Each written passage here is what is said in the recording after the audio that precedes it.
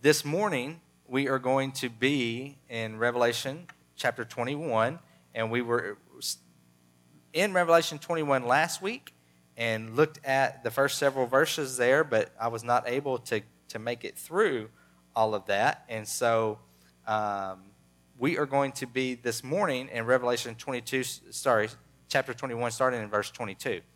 And as we look at this together, I do want to let you know that we will be having the Lord's Supper at the end of our service, and we have a somewhat open communion.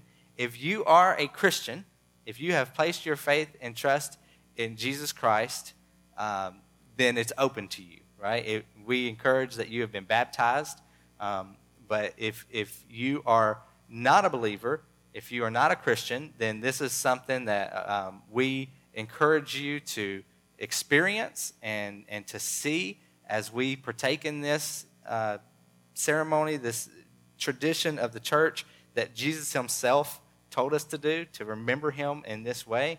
And so as we're doing this at the end of the service, I do want to encourage you, if you're not a believer, to just experience this with us. And if you are a believer, then I want to challenge you that Paul is very clear in his letter to the church at Corinth that we are not to take the Lord's Supper in an inappropriate way, that we are to examine ourselves, that we are to make sure that if there is any sin in our life that is unconfessed, that we are confessing that sin, and that we are serious about living for Christ and doing things his way when we take the Lord's Supper. And so as we're reading this scripture, as we're preparing to take the Lord's Supper, I just want to encourage you to truly turn your attention this morning to what God's word says, but also what he is saying inside of your heart, what he is telling you and convicting you of as far as sin that might be in your life. And I pray that as we prepare to take the Lord's Supper this morning, that it would be a time of true worship, where we remember what Christ has done for us. And with remembering what he has done for us, we also look forward to the day when he will return, which is, by the way, what we're looking at here in Revelation chapter 21. And so if you would, look with me at Revelation chapter 21, beginning in verse 22. And this is what John says. And I saw no temple in the city. All right, so I'm going to stop there for a second. And in case someone wasn't here last week, I want to remind you what city he is talking about. He is talking about the New Jerusalem. If you were to go back to Revelation chapter 21, verse 1, he saw a new heaven and a new earth coming down. Now, here's what I know, is that I don't know all the details about what this is saying. Now, don't get me wrong. I've read the books, okay? But when you go to the different biblical scholars and even historically throughout the years, throughout the centuries, different people have different understandings about what this means. I don't know the details about what this means, and I'm not sure that anybody does. But here's what I do know, is that the heart of what's being said here is God is making things new. That the world as we know it, the struggle with sin, the struggle with pain, the struggle with death, those things will be over with. And he is making a new heaven and a new earth. In fact, in the previous chapter, he talks about how the old earth fled. The old kings fled. And that's just words to use to describe that when Jesus comes back, when Jesus comes to reign, that things are different. He's coming back to fix things, to make things new. Now, for those of you who maybe you didn't grow up in a Christian home or you didn't grow up hearing these things, this might sound pretty wild. And for some of you who maybe you did grow up in a Christian home, but these things weren't talked about, and you've never made it to the end of the Bible and you're reading through it, then maybe this is new for you. But here's what we know, is that while Jesus was alive on earth, he said things about himself that people didn't understand. Some people understood, and some people understood in part, but he was the only one that understood in whole. And people were trying to make him to be this earthly king, and all along he said, look, That's not why I'm here. Now, that time was to come. It is to come. But that was not why he came. He didn't come to be this conquering king, although he did conquer, but he did it through being a suffering servant. He came and he served others. He loved others. He put other people before himself, even though he was God and he deserved to be first. He deserved to be king. He deserved to be worshiped. And yet, he put others first. He served others. And he did that even to the point of death. And when he died on the cross, he wasn't dying for some pointless reason. He wasn't dying, well, let me frame this. Yes, his kin, the Jewish people, especially the religious leaders of the Jewish people. Remember, Jesus was Jewish. His disciples, most of his followers at the time of his death were Jewish. But the Jewish leaders in the hierarchy at the time, the Pharisees, the Sadducees, they did not like what Jesus was saying. And so, yes, they're the ones who led the crusade against Jesus, who wanted to have him killed. And yes, Pilate and the Romans, they are the ones who executed him. They could have said no. Okay? So yes, they had a hand in it. But ultimately, Jesus said, no one can take my life from me. I laid down my life. He laid down his life as a sacrifice. And when he did that, he made it possible for us to have a relationship with him. Because when he was doing that, he covered the debt of our sins. Because the Bible tells us the wages of sin is death. We talk about this often. This is in Romans, and we'll actually, in a couple of weeks, be going to Romans and looking at some of the places where it says some of these things. But he says, or Paul tells us that the wages of sin is death, but the gift of God is eternal life. We talked about that last week. And so what that means is that when we've done wrong, that's sin. When we've done wrong in God's eyes, we've sinned. The Bible tells us all have sinned and fallen short of the glory of God. And so all of us were separated from a relationship with God. So we needed someone to fix that. And that someone was Jesus. Jesus came. He never sinned. He didn't deserve death. He didn't deserve punishment. He didn't deserve any of that. And yet he willingly took it for us. He took our punishment for us that we deserved. And if we accept that payment that he made on our behalf, then we can have a relationship with him, and that we can have a relationship with the Father. And it's only through Christ and through our faith in him that we can have that relationship according to Scripture. And we'll be fleshing this out more in the coming weeks.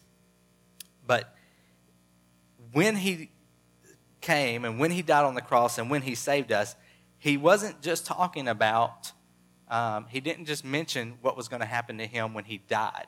He also mentioned that he would be raised again, that there would be a resurrection. And he didn't just mention that there would be a resurrection. He told his disciples that I will come again for you, that you will dwell with me. I'm going to prepare a place for you, and this place is going to have many rooms, some mansions, whatever, and he is coming back for us. And we are told throughout the Bible many times that God is in the process of making things right, that God will make all things new. And here we are, we come to the end of Revelation, and we see that this is the moment of truth, that this is the moment that has been prophesied about. This is the moment that has been spoken about. And he says at the beginning of Revelation 21 that he sees a new heaven and a new earth coming down. And he sees New Jerusalem in verse 2. Now, what does all this mean? I'm not exactly sure what all this means, except that I know that he is making all things new. That all the pain and stuff that we experience, like I mentioned earlier, will no longer be the common experience of man. That those who have a relationship with God, whose name is in the book of life, as we will see as we continue studying the end of Revelation, will dwell with him. And there will be no more pain. There will be no more suffering. He will wipe away every tear, just as we read last week. And so now in verse 22, he says, and I saw no temple. In this new Jerusalem, in this new earth, he sees no temple, no church in the city. For its temple is the Lord God, the Almighty, and the Lamb. We don't have to come to the tabernacle, to the temple, to the church. We don't have to come to a house of worship because the whole earth will be a house of worship. This whole city where God is will be a house of worship. It will all be worshipful because he will be there. He will be in our presence. And so for those of you who might not know the Lord, who might not have this relationship with Jesus that I've been talking about, this might not be a big deal. But for those of us who are Christians, who are believers, this needs to be a huge deal. We get to dwell with God in a way where there's not this going to church to experience him. It's all around us. It's all the time. And if we are to take the New Testament seriously, then this process has already begun, right? Where is the temple of the Holy Spirit now? Right here. And so this is making it complete. I saw no temple in the city, for its temple is the Lord God the Almighty and the Lamb. Verse 23. And the city has no need of sun or moon to shine on it. Now, I don't know if this is being literal or not. All I know is that whatever's going on here and whatever John is seeing, that the sun, which how important is the sun to humans? Well, we would just die without it, and the earth would not exist.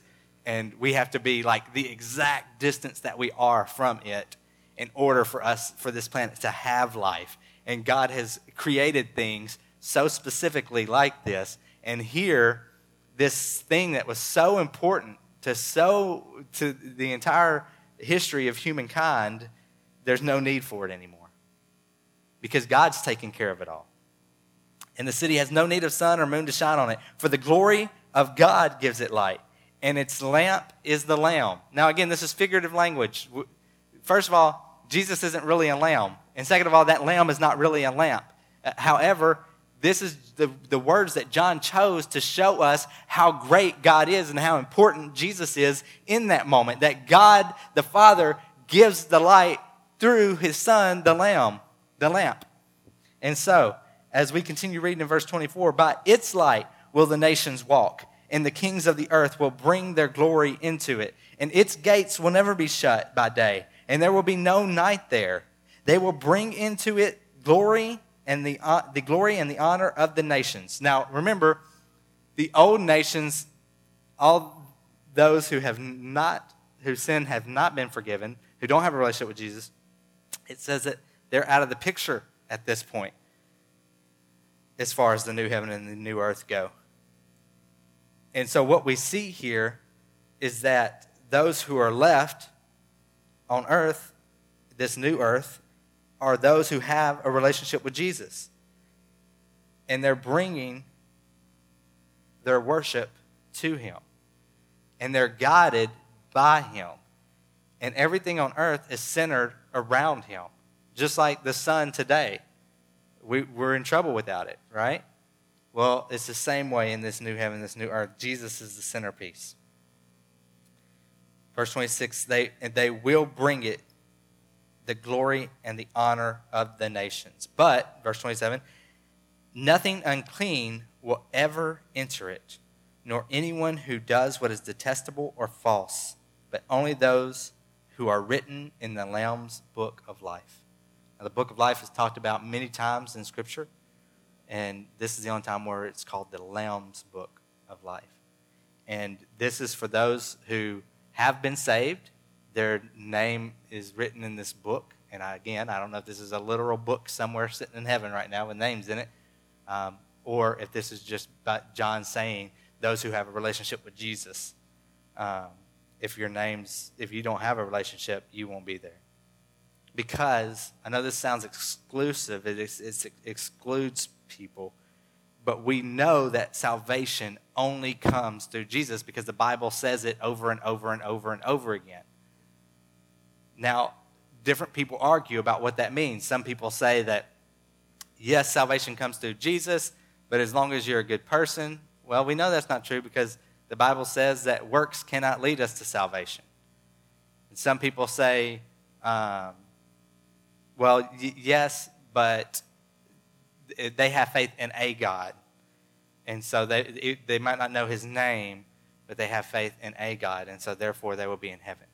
And to that I'll say we just have to be careful because in Romans, we are told that how will they believe if they do not hear? How will they call on the name of Jesus if they haven't heard it? Why would Paul even say that if there wasn't a need for them to hear his name, to believe in him? And so, again, I don't have all the answers, but what I do know is that there is no salvation apart from Christ, and that we need him. And if we want our names to be written in the Lamb's Book of Life, then we have to belong to the Lamb, right? Okay, so I'm going to go ahead and go into chapter 22.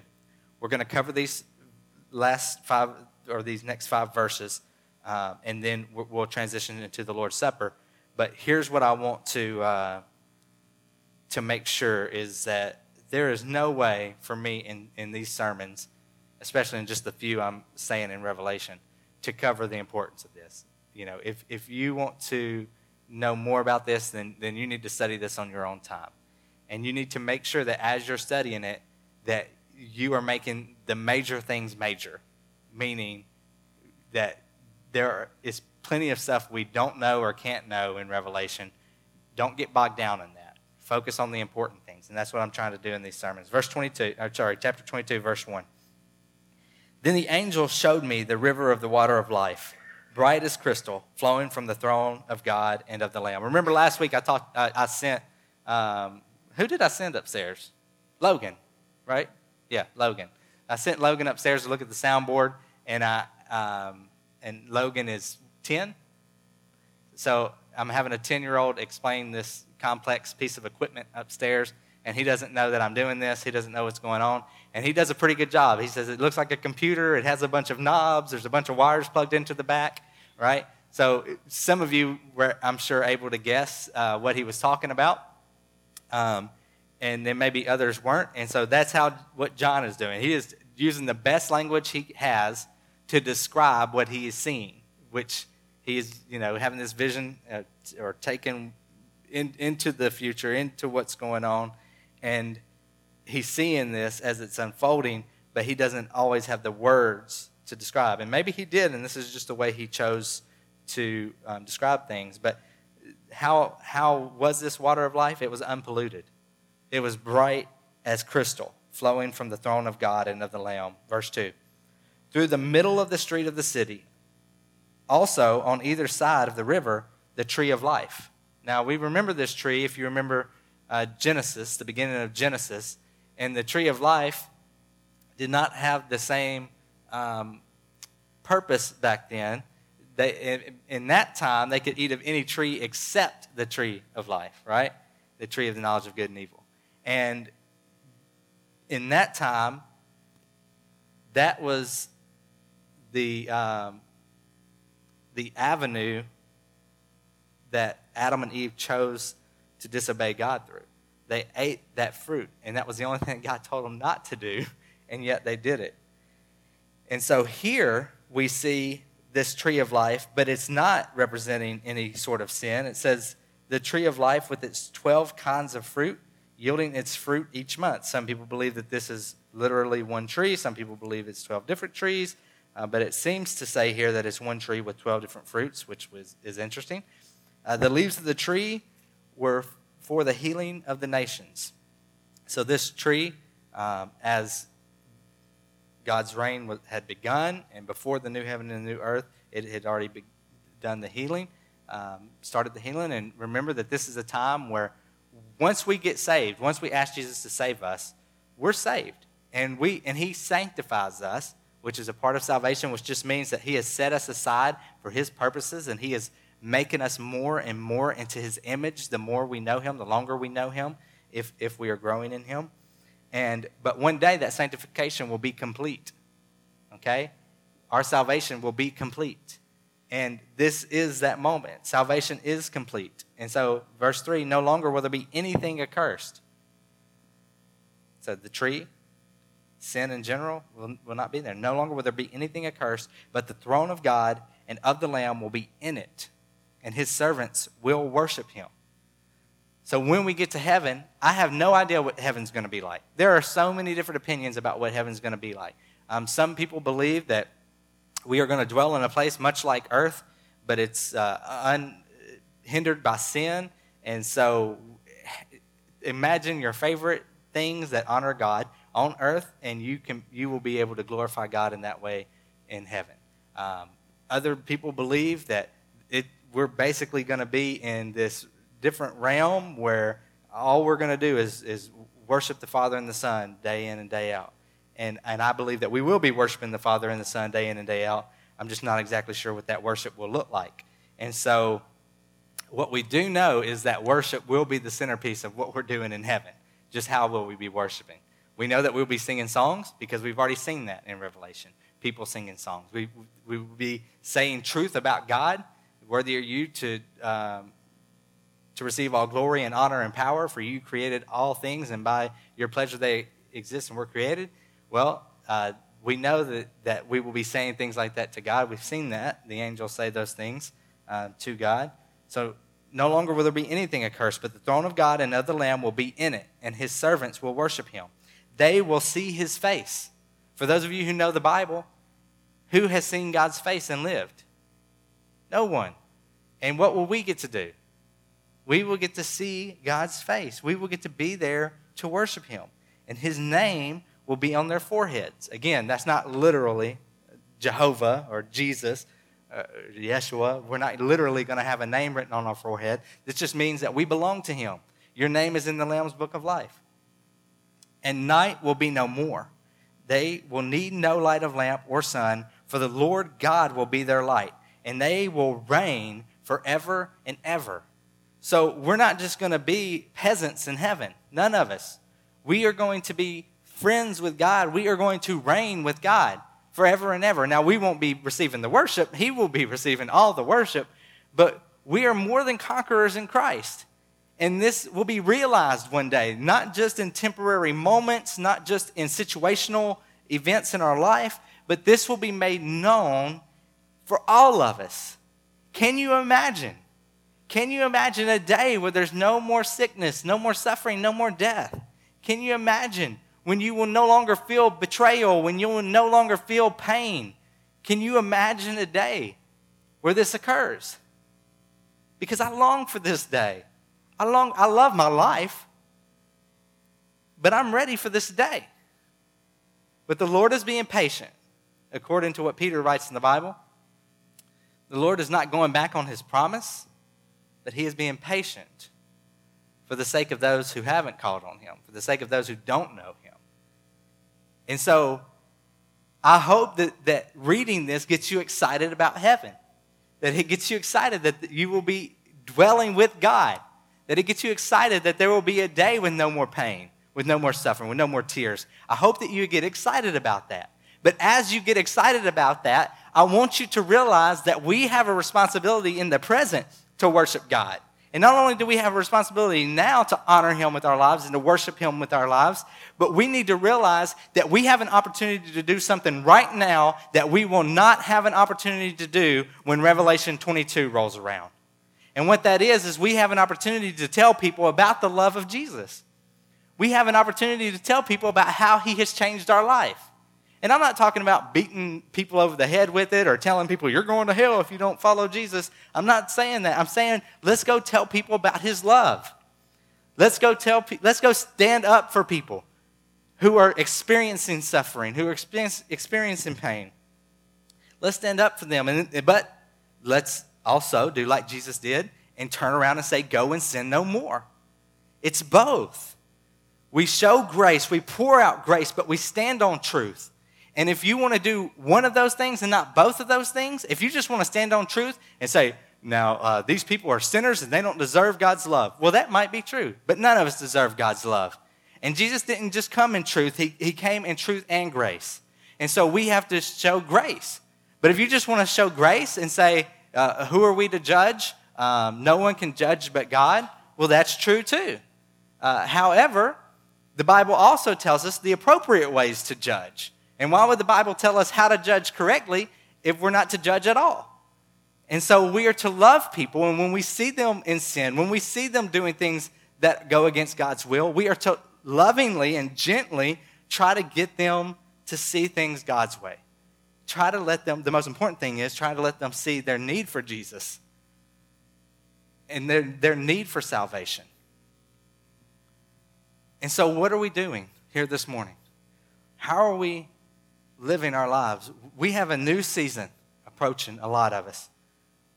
I know that the calendar year runs from January to December, but for most of us, our years really run from August to May, and then there's this beautiful uncalendared time of summer and that teachers have experienced. Or if you want to look at it from the parents' point of view, summer. And now there's this beautiful beginning of the new year where the kids are going back to school. Don't ask the teachers how they feel about that, but their kids are going back to school. And we have an opportunity in this new time for many people. I know some people aren't affected by this new time of the year, but for many, many people in our community, in our country, and around the world, this is an important time. And so how can we leverage this important time to help show people the love of Jesus? To use newness in this sense of school starting to prepare us for a day when newness will come through Jesus, when he will make all things new.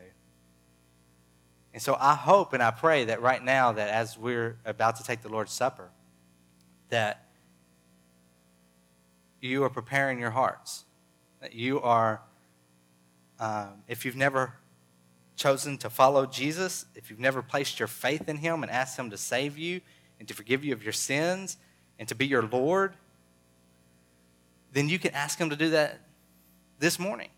But this is something that's between you and God. This is something that he needs to be convicting you of, a truth that you know you need to follow. And for those of you who already have a relationship with him, are you living in the ever-present truth that life is short and limited and fragile, and that unless God returns, death will come for us all? And so we need to make every day count. We need to do the best we can to serve the Lord today.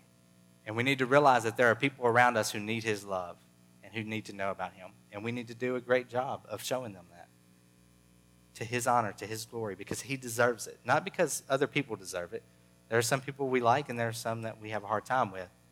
But we don't love people based on what they deserve, because none of us deserve what God gives us. We love people based on the fact that they are created by God, that he loves them, that he desires that no man shall perish, that he desires to have a relationship with them.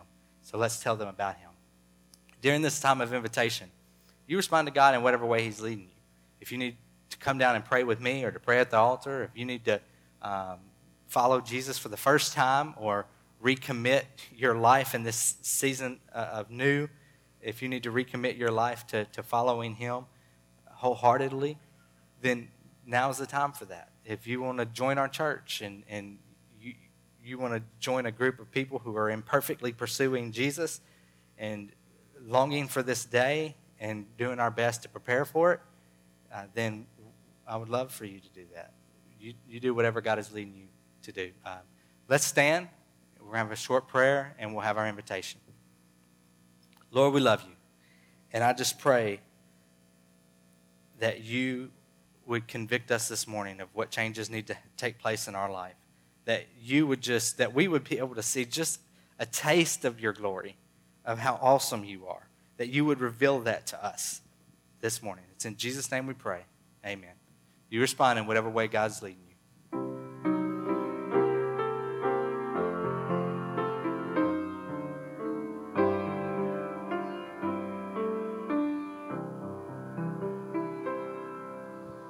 Jesus is Savior and Lord of my life, my hope, my glory, my all. Wonderful Master in joy and in strife, on him you to make all. Jesus is Lord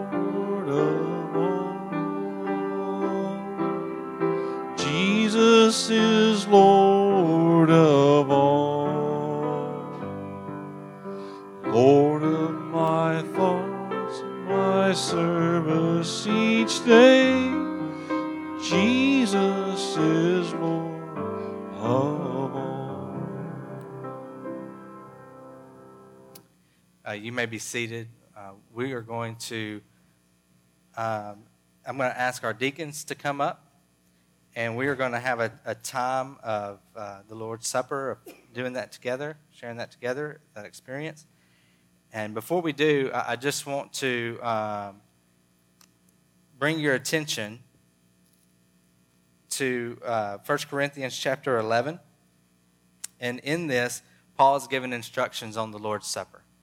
And as he's given instructions on the Lord's Supper, he is reminding them of what Christ did for them. He's reminding them of the Last Supper that Jesus had with his disciples. And at that Last Supper, Jesus gave some specific instructions on what to do.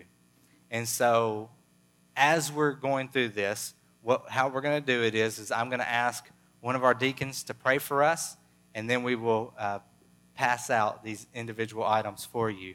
And if you are a Christian, and if you want to take the Lord's Supper, and you're in good standing with God this morning, then we encourage you to do so.